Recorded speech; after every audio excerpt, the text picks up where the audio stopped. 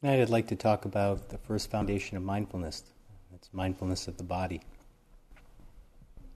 If you ever spend some time with the discourses of the Buddha, one thing you discover in his teachings is that he has a lot of really neat analogies. Analogies that he spoke about 2,600 years ago, and whenever you read the discourses and you come across one, it's always surprising just at how appropriate they are for our current situation. And the Buddha described the mind that's not used to practicing mindfulness. And that's the mind that's untrained. And very definitely when we come on retreat the first couple of days, especially if you're new, but you discover this untrained mind, and the way he described it was like a wild monkey in a forest. And it's kind of like the wild monkey is swinging from one branch to the next. Extremely agitated, extremely restless, never really settling on one branch, but going from one thought to the next thought, to the next thought, to the next thought. Really not so balanced, not so calm. And to me, when you begin to sit and take a look at your experience, oftentimes that's the first insight that you discover, is just the fact that the mind is really so much of the time out of our control. We can have the best intentions. We could come here with really totally committed to it, everything, just we're totally lined up with the practice and we really want to do it. And at the same time, when we sit down, the mind just doesn't go along with our intentions. This is particularly true for new students, but also many old students, people who have been practicing for many years. The first couple of days of the retreat are really difficult, really challenging. The mind is all over the place. But so often, the difference between sometimes older students, people who have been practicing, say have had 2 or 3 or 4 retreats or more, is that they're much more equanimous with the fact that the mind is really crazy. The mind is really out of control. They've been there. They've seen it. They've been with themselves under those conditions before. And they also know it changes. So sometimes they have a little bit more patience. Not always, but sometimes.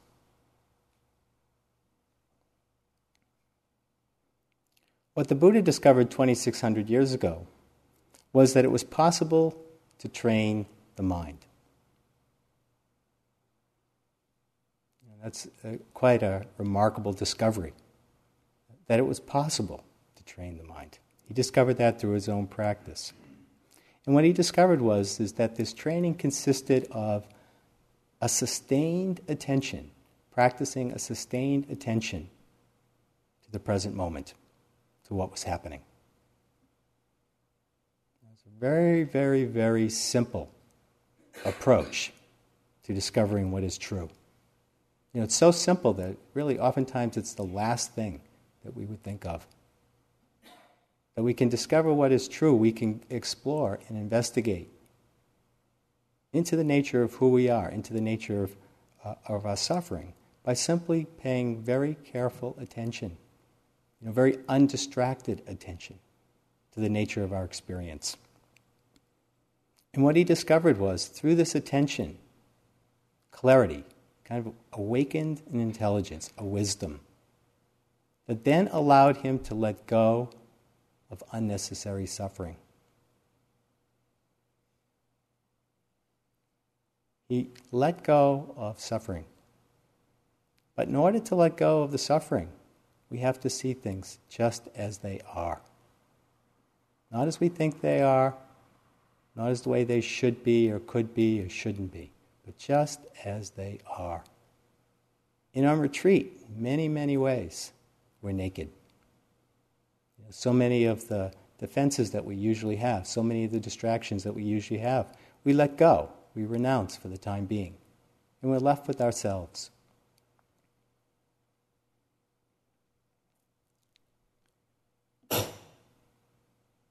This discovery for him wasn't enough. It certainly seemed to solve his problems. But the genius of the Buddha was that he found a way. He found a path to train the mind. Instead of just speaking liberation or just walking around telling people to be present, awaken to your true nature, that might be helpful to a few people. But for most of us, we'd be sitting here scratching our heads if the instruction was, okay, just be present. Okay? There wouldn't be 100 people in this room right now. There wouldn't be at the end, that's for sure. It's not enough, quite simply, for most of us. It's really not enough. Given the strength of habitual thinking, it's really not enough to just say be present. We need a way. We need the present moment to be accessible. Of course, this becomes accessible through training. And to me, that's the brilliance of the Four Foundations of Mindfulness, is it really lays out in a very systematic way what the path is, what the practice is. How to realize the truth, how to let go of your suffering, how to be in the moment in a full way.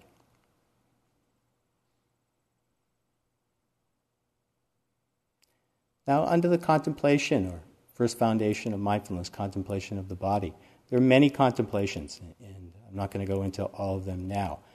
But I'll talk about just a few, some of them that are, I think, particularly relevant to retreat practice, to what we're doing here, that are tied in very much so.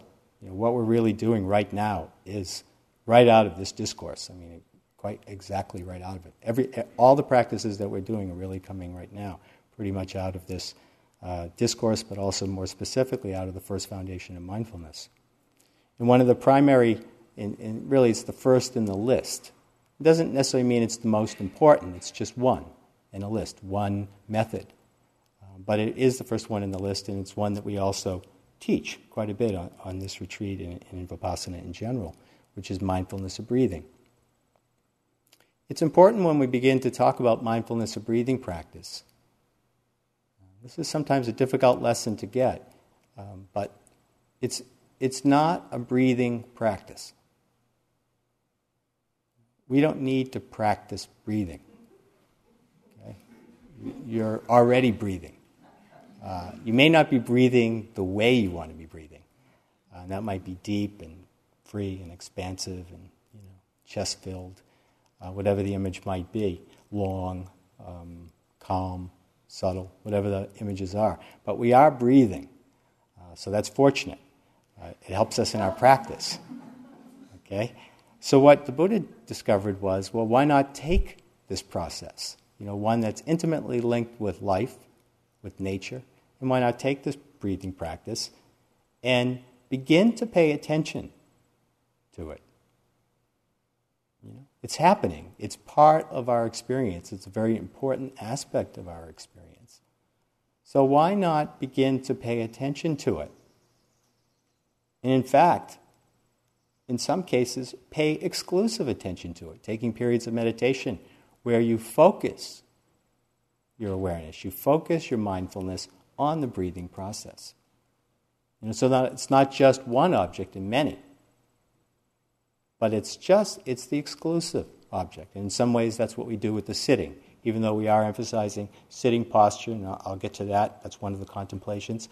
A concentration practice and working with the breathing is that you're with the breathing, tension wanders away, very simple practice. You acknowledge it, and then you let it go, and you come back to the breathing.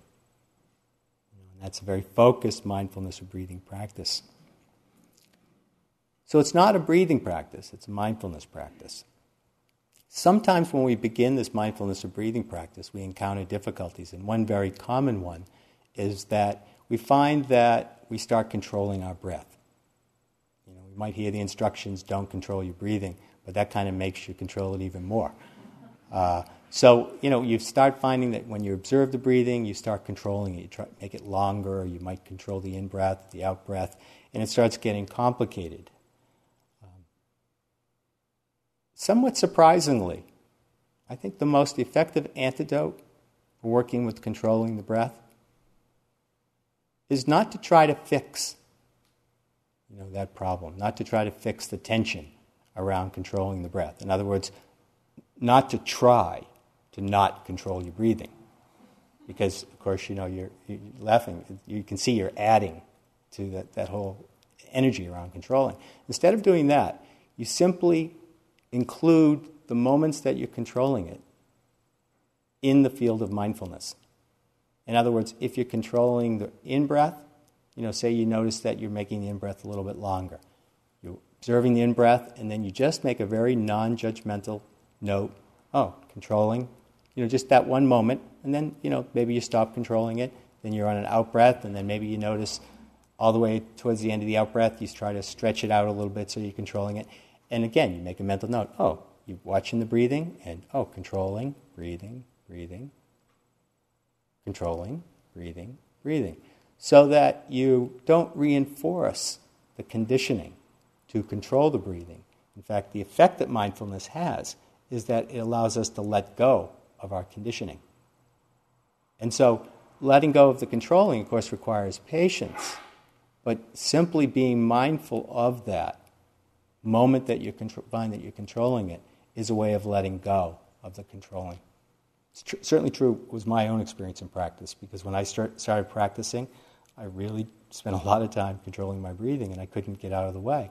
And someone gave me very good advice. Just pay attention to those moments, even if it's one moment every in-breath or out-breath. Notice that moment that you're controlling it. And over a period of time, and it didn't really take that long, I just found out, it just dissolved on its own. I didn't even notice it going away, but no longer was I controlling the breath. So as a way of working with that, as a way of freeing that one up, trusting the power of mindfulness. Just be aware that you're controlling it.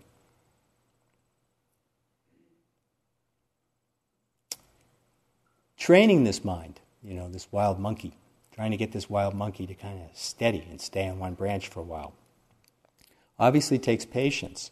But again, the reason we start with the first foundation of mindfulness, which is mindfulness of the body, is precisely because thinking is so powerful that for most of us to just come into the present at all, is a challenge. But the way to come into the moment in the present, the way to get sort of more inwardly balanced and centered and focused is pay attention to a physical sensation. Instead of trying to explore or figure out your thoughts or to try to understand the connection between this and that reaction, or kind of going down that slippery slope of mindfulness of thinking right away, which we will get to on this retreat. It's the third foundation. But what he did was start with the first foundation, the anchor. That'll be your anchor. If there's confusion in the mind, you're sitting there in this confusion, come back to the body. Simple. Come back to the breathing. Make that connection to the body as a way of beginning to cut through the power of habitual thinking. And again, for most of us, when we come into this practice, habit is more powerful than mindfulness. We've been practicing habits all our lives, and most of us haven't been practicing mindfulness very long. So habitual thoughts tend to take over a lot, and I'm sure you've noticed that with the wandering mind. But in the long run, with practice, and it's very surprising, mindfulness is much more powerful than habitual thinking. Mindfulness can actually lead to freedom and liberation, whereas habitual thinking just tends to reinforce its conditioning. It's cyclical. It goes around and around and around because there's not fresh awareness in it. And mindfulness is that capacity to open to your experience in a fresh way. And that's where we discover freedom. That's where we see things in a new way. That's where the creative intelligence of the mind is really in awareness. And then when you have awareness, of course, then you can use your thinking more creatively. It's not habitual anymore. You have more control over your thinking. You can think more clearly. So we need this anchor in the body, and of course the breathing is certainly one way of anchoring our attention in the present. There's fruits that come out of limiting the attention. You may not have tasted too many of these fruits yet, but if you stay focused on the breathing or one object, there are many objects of mindfulness that can develop concentration. Breathing is just one. But if you focus your attention and you do this practice for a while, what happens is that concentration develops, that ability to focus and sustain your attention in the present develops and strengthens itself. And the fruit of that is it leads to more calm and tranquility. It leads to more calm and tranquility. Now the danger in just doing concentration practice, say always just doing one exclusive object, and we won't just stay there this whole time during this retreat. Danger is sometimes you get attached. You start feeling a little concentrated, and with that comes a feeling of inner contentment. And it's very important to taste that inner contentment and peace, definitely. But also it's often very seductive to attach to it, to hold on to it. And what that ends up doing, of course, is it undermines the calm that you're experiencing from the concentration, and it creates tension in the mind. That kind of happiness is really conditional. At the same time, concentration is essential for investigating, for doing this practice, for taking a look at your body, observing mental states. We all need a certain kind of level of concentration, but that's only one factor of awakening. There are 7 factors of awakening. One of them is concentration. Sometimes we get into a notion in our head that if we're not really focused and concentrated, our practice isn't going well. But that's not true. That's not true. You don't have to be totally focused and concentrated with no thoughts in your mind to have good practice. If you did, you would be pretty dysfunctional in the world, because then you couldn't have thoughts. Otherwise, you weren't practicing or you weren't doing it right. So we need to make room for thoughts. At the same time, to train the mind to pay attention, we have to learn how to work with our thoughts so that they work for us rather than against us. So using this anchor and making that commitment to the body and the breathing is very important.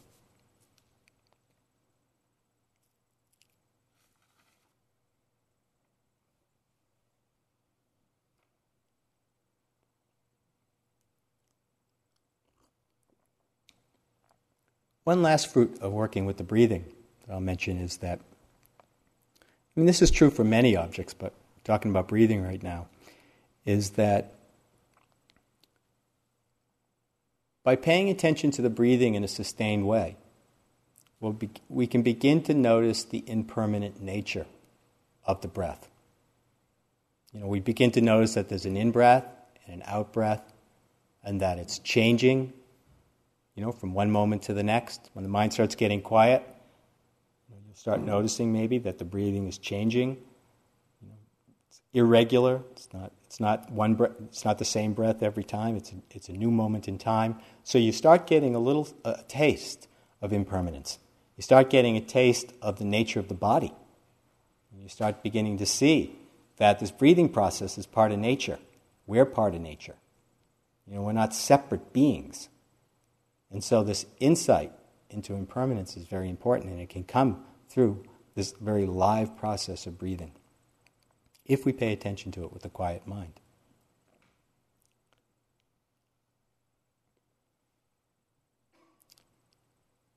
Another practice, another mindfulness of the body practice, another contemplation, is the 4 postures. Which we spend a lot of time, obviously, talking about the sitting and walking posture, but the Buddha taught mindfulness in 4 postures, which is sitting, we know that one, walking, and standing, and then lying down. Those are the 4 postures. And he really considered all of them as important. To see if you could bring full attention to each posture, to notice those transition times when you go from one posture to the next. With the sitting posture, again, something we're really emphasizing, kind of highlighting anyways in this, is to begin to open to the body, to begin to feel the sitting, more carefully, to begin to look at it, to open to it, to rest in the body, by first encouraging a little bit of relaxation in the body. As we relax the area of the face, there's a lot of parts of the body that we really can't relax that easy. A lot of tension in the body, and I'll talk about that in a few minutes. But relaxing the face sometimes it can be easier, at least easier to soften around the eyes or soften around the mouth. Relaxing the shoulders a little bit or the hands. That's a way of beginning to inhabit the body. That's a way of entering into the present in a more full way. Sometimes if you just think mindfulness of body is breathing, you forget the rest of your body. So coming into your body in a full way, and then moving into the breathing, it's kind of like the body is holding the breath. It's a more expansive, more relaxed, more stable place to be. So, working with touch points like feeling the cushion or the chair, feeling your hands resting, coming into your body, giving yourself that opportunity to expand the field of mindfulness of the body, to not just necessarily always be with the breathing. And a good example of this is when you're feeling sleepy. All of us know what that feels like when you're feeling really sleepy and how difficult it is to focus your attention on the breathing. An easier practice, and I think sometimes a more useful practice to do when you're feeling sleepy, is to simply feel the cushion. That's your whole job. The whole time that you're just zonked out and you're waving back and forth and you're cursing the sitting and you really wish you weren't here and all those thoughts that are coming up. And what you say to yourself, a little voice says, okay, I'm going to try to stay present. There's no way I can get to the breath. Feel the cushion that you're sitting on. And that's your only job, is just to feel that cushion. So it's surprising how well this works. Because the cushion, there's a lot of pressure, a lot of contact on that cushion. That you can feel the body. It's something more, and sometimes more concrete, something more stable, more solid, to rest your attention on, rather than the breathing, which sometimes, of course, gets very subtle. So coming into the body that way, very useful for trying to bring the mind more into balance, for being more present when you're facing certain kinds of difficulties like restlessness or sleepiness. Useful working with the postures that way. When you're standing in line, waiting to eat, go to the touch point at the bottoms of your feet. Otherwise what happens is you get caught up in all your reactions and thoughts and feelings about lunch and planning and strategizing, all sorts of stuff fear, all the things that come up, as a way of regaining your balance, as a way of dropping into the present and letting go of those habitual thoughts. Just feel the touch points at the bottoms of your feet. It's very simple. You can do it with your eyes open. You don't have to close your eyes. In fact, if you're in line and the line's moving, don't close your eyes. Keep them open. Keep moving. But keep your attention at the bottoms of your feet. You'll find that it's very balancing. So using the 4 postures as a way of staying balanced and centered. Another contemplation of the body, one that we emphasize a lot here on retreat, and I think the conditions on retreat really support this practice. But it's also a practice that we work with a lot in Cambridge, at our center. We work a lot around this practice of full awareness. It's a contemplation, full awareness.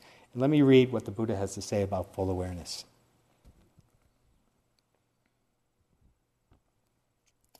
Again, bhikkhus, a bhikkhu is one who acts in full awareness when going forward and returning, who acts in full awareness when looking ahead and looking away, who acts in full awareness when flexing and extending their limbs, who acts in full awareness when wearing their robes and carrying their outer robe and bowl, who acts in full awareness when eating, drinking, consuming food, and tasting, who acts in full awareness when defecating and urinating, who acts in full awareness when walking, standing, sitting, falling asleep, waking up, talking, and keeping silent. Covers a lot there. You can see from that what he's pointing to is to pay attention to your daily activities. It's so important to get over this dualistic notion right from the beginning of what meditation is. Meditation isn't just what you're doing when you're sitting and walking. It's what you're doing. That's what meditation is. And so taking up daily activities, on retreat you get a lot of support for that, a lot of support for that. In daily life, you get very, very little support for that. And that's why we talk about it so much in Cambridge, because one, we know it's very important to take practices like brushing your teeth, taking a shower, washing the dishes, driving your car, standing in the subway, walking down the street, You take all of those, you don't do them super slowly, okay? Nobody does them super slowly, otherwise they get in big trouble. But you do them mindfully. You practice with it. You don't always remember, but you practice with it. On retreat, it's not that often when you really are hurried. Sometimes you have a yogi job and you have to get back into the hall and it's kind of chaotic and fast moving.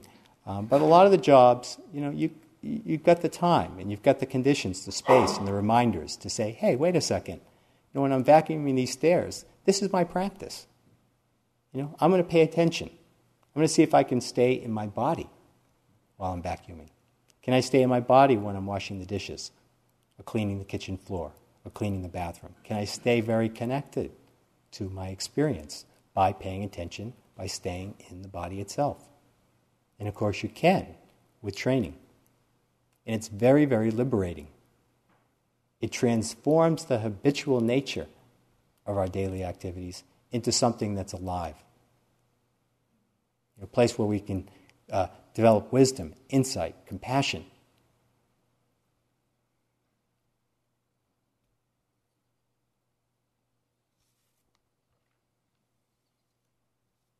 To me, a good example of this is work period. Everybody here has a work period. And sometimes there's really high drama during the work periods. It's mostly internalized drama, but a lot of people find work periods quite disruptive. Sometimes people get jobs when they get... I assume, was everybody assigned a job or did they get to choose? Oh, you get to choose. Yeah. That's true. When I teach with Larry sometimes, he tells the staff, don't give people a choice. He says, just give them their job. And I think he's the only one that does that. It's an unpopular policy.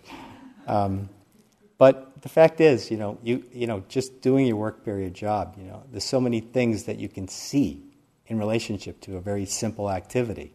You could sometimes you think you're above it.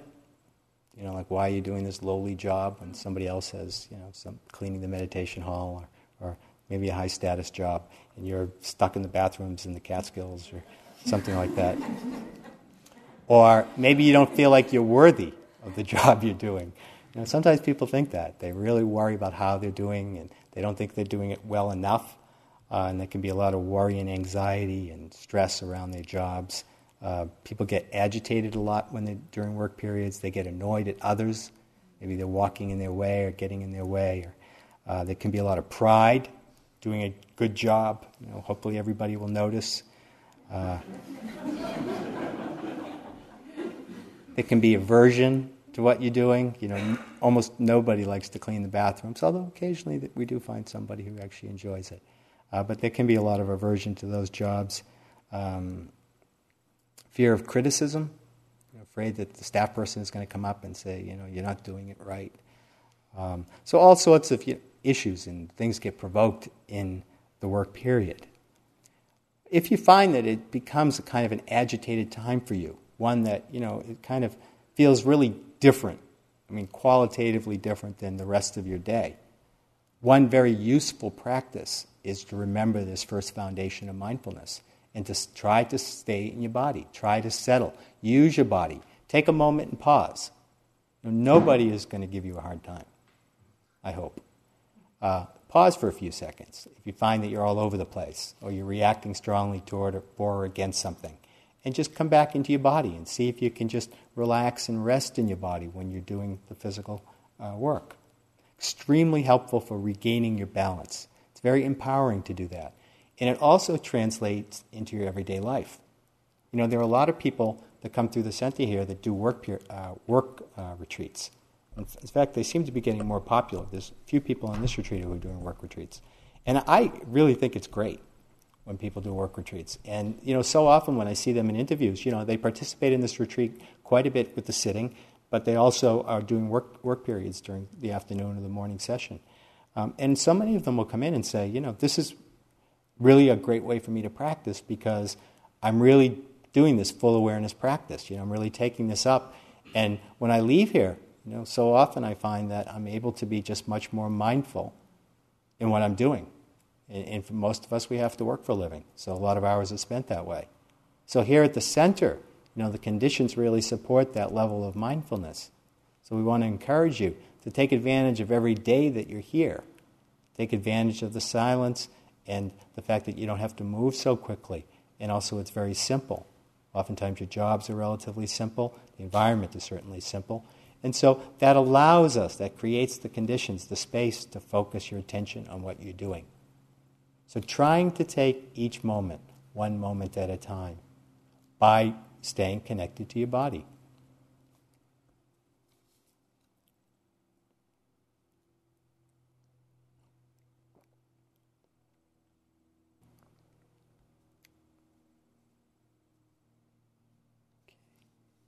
Very briefly, eating meditation. Just want to say a couple things about that. We'll say probably more about that as the retreat goes on. But one common dilemma sometimes people run into it in the eating meditation is kind of how much food to take.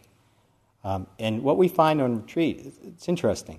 A lot of people, when they first get to retreat, they realize that after the first tea, that it's not going to be like a full-blown meal. So you better make sure you're full by lunch, at lunchtime. And so people will get in line and really pile it in, just to make sure that they're not hungry. And what they find, oftentimes it just takes one lunch.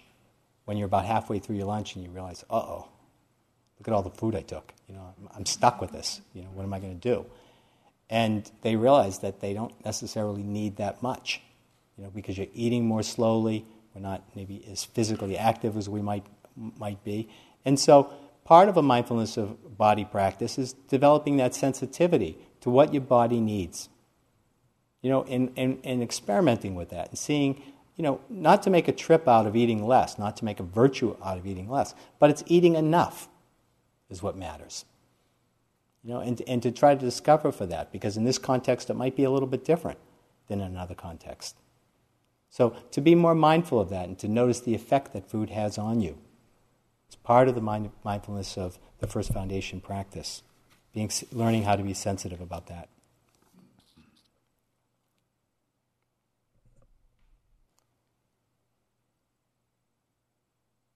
My final contemplation is, I think, very related to a lot of what people have been reporting in their interviews, and I'm sure what many of you are experiencing in your sitting, which is working with pain. I wanted to talk a little bit about working with pain, because, of course, painful physical sensations is certainly part of working in the first foundation of mindfulness. In working with pain, learning how to discover how to work with pain in a different way than we normally would. Most normally what we try to do is avoid pain at all costs. But in meditation, what we try to do is apply a wise effort in working with pain. And what I mean by wise effort is a balanced effort. Almost everybody encounters some discomfort in their sitting walking practice. It's rare that somebody sits without ever experiencing some discomfort. So it can be a significant aspect of your experience on the cushion, certainly. So learning how to work with that in a skillful way, in a wise way, is quite important. And when I talk about working in a balanced way, what I mean is being both gentle, so you're cultivating a gentleness towards yourself, but also a perseverance. Another, I think, brilliant analogy that the Buddha talked about when he described what wise effort was. He described it as learning how to tune the strings of a lute. Learning how to tune the string. If the strings are too lax, it's impossible to create music. It's impossible to really play it and play music. If they're too tight, it really doesn't work. It hurts. It sounds too tinny. And that's what we want. That's those two extremes, in other words, between being lax and striving, the tightness of striving. What we want to do is find a balance, somewhere in the middle. Somewhere in the middle. And that balance is really up to everybody to discover. what that balance is for you in working with pain. There are a lot of different factors in trying to discover that. How to work with pain in a skillful way, given your body and given your situation. First of all, a lot of us have different conditioning around pain, and also around practice itself. Some of our conditioning is that we have a lot of fear about pain. Some of us are just really, really terrified of physical pain or emotional pain. Say, let's focus on the physical pain. And so a lot of our conditioning is like I said, to try to get away from it. To see pain as something really bad and terrifying, where there's a lot of fear around it. And, we get that a lot from our parents or from family or from our education system, from our training. This culture, a lot of this culture is around different strategies to avoid pain. And so we pick up on that conditioning. And the difficulty when we have that kind of conditioning when we sit is that when we do encounter pain, we start moving a lot, or we have a lot of resistance or aversion or judgments about it as bad. It shouldn't be happening. And then we kind of give up. We give up on trying, or we give up and we say, there's just no way I could even think about paying attention to that pain. Even if it's mild, I'm talking about, even if it's just kind of a little bit of tension in the body. For some of us, that's a very difficult thing to just pay attention to in an open-hearted way. And so sometimes that leads to too much laxness. And the problem with that is it doesn't allow us to begin to explore the nature of pain. And if we're constantly living our lives or living our practice in trying to avoid pain, it just reinforces more fear. What we find is that our lives become very limited. Because pain, of course, is part of life. It's part of the nature of the body. Discomfort is, we're always subject. Just the climate, the weather, the environment, sitting longer than you want to. All sorts of things affect and influence our body, and we're subject to that. So pain is a natural part of life. It's not necessarily a good thing, so you don't want to make a virtue out of it also. That's a mistake. But it's not a bad thing. You don't need the value judgment in working with pain. In fact, it's very liberating when you encounter pain, when you're working with discomfort, to let go of the value judgment. Of course, that's the power of mindfulness. If you pay attention to, if you can open to it with a more open heart, you're training yourself to let go of that real value judgment that this is a negative energy and you shouldn't be experiencing it. A lot of times when we discover tension in the body, that's what happens. As soon as we discover that tension, shouldn't have that tension. I should be doing more yoga, I should be doing this, I should be doing that, I should be doing that, I should be doing that. And the fact is, it's very difficult to live life, I think, and just not accumulate some degree of tension in the body. Some people, there's this flow between yoga communities now and Vipassana.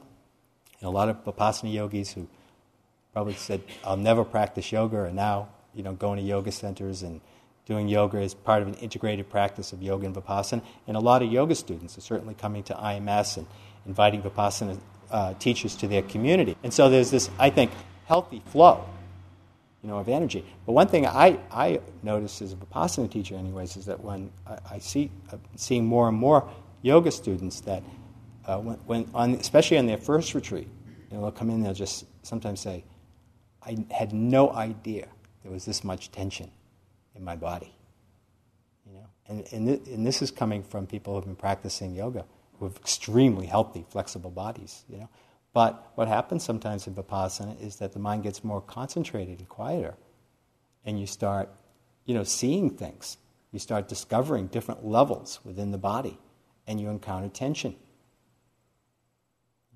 And there are different kinds of pain. There's that kind of tension that we tend to accumulate, where it might be in the body, just through kind of the normal, stressful, day-to-day life. But then there are other kinds of pain. There's other kinds of physical difficulties that we have to relate to differently.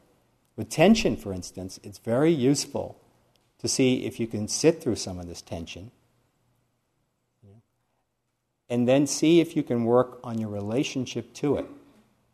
Because oftentimes the difficulty on retreat is it's not necessarily the tension, but it's one's relationship to the tension. In other words, there's a physical tension of discomfort, and there's a certain kind of suffering in that. But the greater suffering then comes about what you're doing to it, what you're doing to yourself. The self-judging, the self-condemning, the strategizing, the planning, the wanting to fix it, the wanting to get away from it, wishing it would go away so that you can have a moment's peace. Having that kind of relationship to it, of course, then creates more inner tension anyways. Not necessarily more physical tension, but certainly more inner tension, and really keeps peace from developing. So softening our relationship to that kind of tension, very useful to stretch into it a little bit and try to sit through it. And everybody in this room, I think, who have some tension in their body, this room has been very quiet. And just through the act of sitting and participating in a retreat, most of us are really stretching. We're working much harder than we might normally make. And I think that's good effort for most of us. But there's some kinds of difficulties. There's illnesses, there's some traumas to the body, there's injured bodies. We all have different bodies. And where we get into the balance is in those kinds of situations, you don't want to push it. If you have an injured back, you don't want to just sit there, like a dummy, basically, and just watch that back pain the whole time. Meanwhile, you have a back pain, bad back, and you're hurting yourself. You don't want to have that blind effort or that blind faith, in a sense, in the practice to do that. What you want to do is take care of your back. Try to find a balance. Do some standing. Sit in a chair. Work at experimenting with different postures so that you can be a little bit more comfortable. And that's true even with a lot of body tension. If you've discovered a lot of body tension, every once in a while it's very helpful to give yourself a break and sit in a chair. Or find some other position that is just more comfortable. You can go back to your other position, but it can be very freeing to let go of this rigid relationship to formal practice. It can be humbling. Some of us never would think of sitting in a chair until we come on retreat. We have our cushion at home or whatever, and that's fine. But in this particular situation, it might be very helpful to sit in a chair. So it's balanced. Knowing oneself helps a lot. And I think a lot of people that come to Vipassana have a lot of self-knowledge, and I think that's a strength in our culture. So people know a lot about themselves. And it's very useful to begin to see how you take your history and your conditioning into the retreat. And if you're a striver and an achiever, and you come with an agenda, and you have a lot of expectations, or you want something specific to happen, and you're willing to do anything to make it happen, you're falling probably, you're going to take that conditioning, into the sitting for sure. And oftentimes you'll find yourself in a striving camp. And if you're in that striving camp, my first several years of practice, total devotee to the striving camp. Just kill myself, whatever it took. I needed to find a balance. Sometimes some of us do too. But then, sometimes, like I said, we can be lazy, or we can be lax, or we can be bored and not want to put the energy or the attention into the body, not just in working with pain, but working with anything. And so you want to find that balance where you come back, where you keep making that choice to come back to the present. Over and over again. Just make that choice. It's a wise choice. And it's a simple practice. Come into the body. Come to the breathing. Feel the touch points. Become aware of the body. Just keep coming back over and over again. That's wise effort. Not to do it in a striving way, doing it without any expectation, without any agenda. You're simply just going to do your best. But not losing interest, not giving up, not feeling, you might feel discouraged, disappointed. Don't buy into that. That might be some of your conditioning, is when you hit something difficult, you tend to give up. Work through that. This is a good opportunity to work through that and stretch into that a little bit. If you feel discouraged, try to, maybe give yourself a little bit more space, but then, stay with the practice. Don't give up on it. Stay with it. Might bear fruit.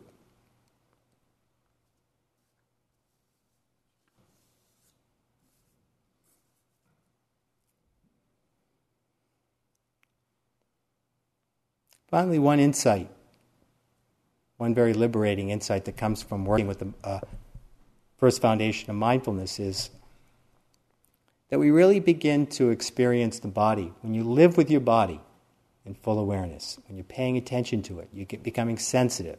You notice it changing. You notice how it feels after you eat, before you eat. You notice how it feels after you've worked or when you're sitting. You're paying attention to your experience. You're opening to your experience as it is. What we discover is that the body and who we are, often we identify with the body. The body is part of nature. It shares the exact same nature as that out there. The environment. Changing, not always subject to our control, quite unpredictable. No separate self in that. Nothing solid and fixed in the body. The body is changing all the time. So is the world that we're living in. And we're part of that. We're not separate. And there's a tremendous amount of suffering and discontent that comes when we identify with our body or we create that separation between our body and our environment, our body and our world. And of course, it doesn't mean that you have to be indifferent to the body when we talk about this awareness. We don't want to develop indifference, but we want to cultivate awareness and compassion for the physical suffering that we might encounter. So we want to take care of our bodies, but also take care of our awareness practice at the same time. So let's sit for a minute.